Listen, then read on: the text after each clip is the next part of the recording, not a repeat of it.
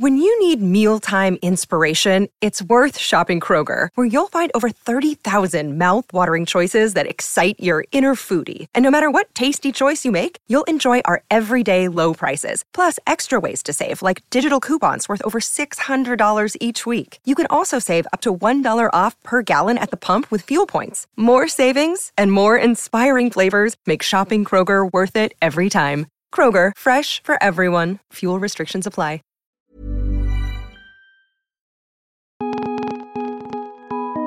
This is the Vice Guide to Right Now, a daily rundown of all things Vice. It's Tuesday, January 30th. I'm Chris Hardy. Today, we're honoring the late science fiction writer and literary icon Ursula K. Le Guin, who died last week at age 88. But first, the headlines. If Special Counsel Robert Mueller interviews President Donald Trump under oath in the coming weeks, an interesting question will almost certainly be asked. Did you try to fire me? And that's when Trump could be in some real trouble, law experts are saying. If he answers yes, it could add weight to a case that the president obstructed justice. If he says no, he could be committing perjury. New data from the Chinese Academy of Sciences Institute of Atmospheric Physics, analyzing ocean data from the last half-century, shows a clear trend. The oceans are steadily getting warmer, with this year registering the hottest yet. This data shows the consistency with which our world is heating up because of climate change. And the White House is considering nationalizing the entire next-generation phone network, or 5G, to block Chinese hackers from tapping U.S. phones. And now, here's the news you won't get anywhere else. Ursula K. Le Guin was a science fiction writer and literary hero to many. Her novels and stories spoke with a graceful and humanist blend of environmentalism, feminism, and anti-capitalism. And it's quite possible we've lost her just when we needed her most. Today, we honor her life, work, and passing with Claire Evans, the founder of Motherboard's science fiction column, Terraform. Here's Claire speaking with Vice's Ankita Rao on Ursula K. Le Guin's legacy. Reading some of your pieces and your interview with Ursula, I got the sense that she's someone who means a lot to you and has deeply impacted you. When did you first discover her work? I read The Left Hand of Darkness when I was in my early 20s on a recommendation for a friend. At the time, I was trying to work my way through the entire science fiction canon as a kind of self-education in the genre. And I had kind of run out of steam because a lot of the books that people were recommending to me were written by men in the 1960s and 70s. And although they had their charms, it was kind of a trudge because I felt like women's stories were not really being included or even considered.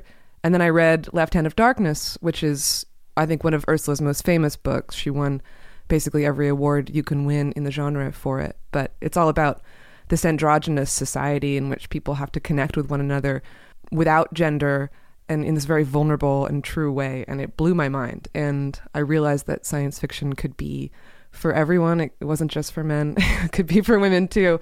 And I'm not even that's like the big takeaway from that book, but it's what it did to me. And it set me on a path of really appreciating the genre and the possibilities of the genre. And Ursula, she lived in Portland, which is where I grew up. So I felt a strong affinity to her sort of approach. Is there anything about growing up in Portland that came through in her writing? Yeah, I mean, she called herself the most arboreal of the science fiction writers. She was really a deep environmentalist in many ways. And that was probably informed by many things, but she spent most of her life in a city with, encircled by dense, dark, wet, green forests. And there are always forests in her books. There's always this sense of sort of interconnected ecosystems that provide both spiritual value and almost like technological value. The idea of a biome being a kind of system, a kind of technology, is something that you see again and again in her books. And so I feel it so strongly, just having grown up surrounded by the woods like that sort of sense of the deep interconnectedness and mystery of nature, which comes across in her work. There was this quote that you have in your piece, "We all have forests in our own minds." I was connecting that to the fact that she was also a practicing Taoist, and I was wondering how those connect and come through in terms of the way she thought philosophically or religiously about her work. Yeah, there's a couple of interconnected things that you see a lot in Ursula's work. One is she was a practicing Taoist. She started reading the Tao Te Ching when she was a kid. Her parents were anthropologists, and so she was exposed to a lot of kind of international literatures, if you will, from a very young age. And there's something about Taoism that really spoke to her. I think this kind of idea of life and the cosmos being a larger whole, that there are forces of good and forces of evil, but that those forces are always in balance with one another, and that, you know, you can tip the balance depending on your will. There's always stories of light and dark in her books, of people making complex but correct choices in the face of formidable uncertainty towards this underlying wholeness. And that, I think that ties in with her ecological themes as well, because there's this sense of nature as a system. And also, I mean, she was also a pretty hardcore anarchist. And so themes of mutual cooperation and support also kind of play into that as well. But she was rare in the sense that she really put her politics in her writing, like really in the foreground. It was a big part of her voice, was trying to get these ideas across in the most lyrical way possible. I was looking at the commentary around her politics and her feminism, and it almost seems like everybody wants to claim that she was one of them. You know, like there's blogs, like libertarian blogs that speak to that, and then there's different types of feminist groups. Do you think she was all of these things or none of these things? That's a good question. I think she was her own thing, really. I mean, she always had a very kind of clear worldview that was informed by a lot of reading.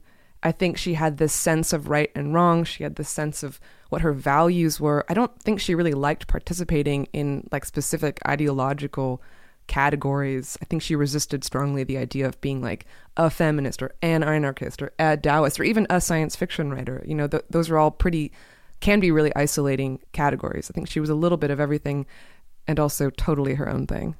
How has she sort of changed the trajectory of what we think of as science fiction now? Yeah, I mean, she was part of a generation of writers that really redefined what science fiction was, because when she was a kid, science fiction was a very specific thing. It was this kind of, you know, golden age yarns written for young boys, reading Popular Mechanics magazines, ray guns and aliens and damsels in distress on Mars. And she liked it as a kid, but she never really connected with it. But when she started being published was in an era where science fiction was really maturing as a genre, and, you know, feminist writers and, you know, more experimental kind of literary writers were entering the genre and seeing its possibilities. So she kind of came up with a whole generation of what I think are, you know, the greats, like Philip K. Dick and Octavia Butler and Joanna Russ and James Tiptree and Ballard. And, you know, she was never really like of exactly the same thing that everyone else was doing. She was always her own thing, but she was fortunate, I think, to have begun to refine her voice in a time where there was space for it, where the culture was ready for it. And because of that, I think she's had an immeasurable influence on entire generations of writers that came after her.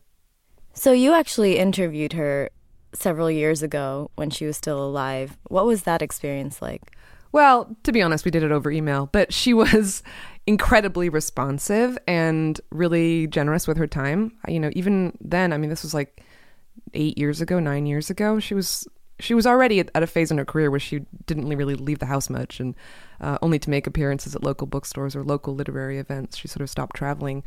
But she was really passionate about the issue of copyright, always had been. She always kind of spoke truth to power. She resigned from the Authors Guild in 2009 to protest its endorsement of Google Books, scanning books, and she thought it was a deal with the devil, and she led this huge petition against the Google Books settlement. And I think, you know, she was making kind of what at the time were quite unpopular stances against major technology corporations like Google and Amazon, because she believed strongly in, you know, copyright. I think it was important to her that writers own their work. She was kind of an anti-capitalist, always had been. I think she perceived the money economy being beneficial to writers only in the sense that if someone paid you for your work, then it would be published and then it would be read and it would propagate. That was important to her. But this idea that, you know, a technology company could come in and sort of make an end run around copyright and scan authors' works without their consent, or, you know, by asking them to opt out rather than opt in, she really, you know, that really pissed her off. And so she made a very strong stand against that. and was willing to talk to me, even though I was like a cub reporter at the time, about it. And she was, she really wanted her books to be read and to be loved, but she didn't think that a company like Google had the right to take ownership over the literatures of the world in any way. In one of your pieces, you also bring up this really amazing letter where somebody had asked her to blurb this anthology of science fiction, and it was only male authors, and she wrote to the editor. Yeah, I have it right here. I can imagine myself blurbing a book in which Brian Aldiss predictably sneers at my work, because then I could preen myself on my magnanimity. But I cannot imagine myself blurbing a book, the first of a new series and hence presumably exemplary of the series, which not only contains no writing by women, but the tone of which is so self-contentedly, exclusively male, like a club or a locker room. That would not be magnanimity, but foolishness. Gentlemen, I just don't belong here. Yours truly, Ursula K. Le Guin. And this was in 1987, and we weren't even talking about locker room banter nearly as much. How has this influenced women in science fiction now?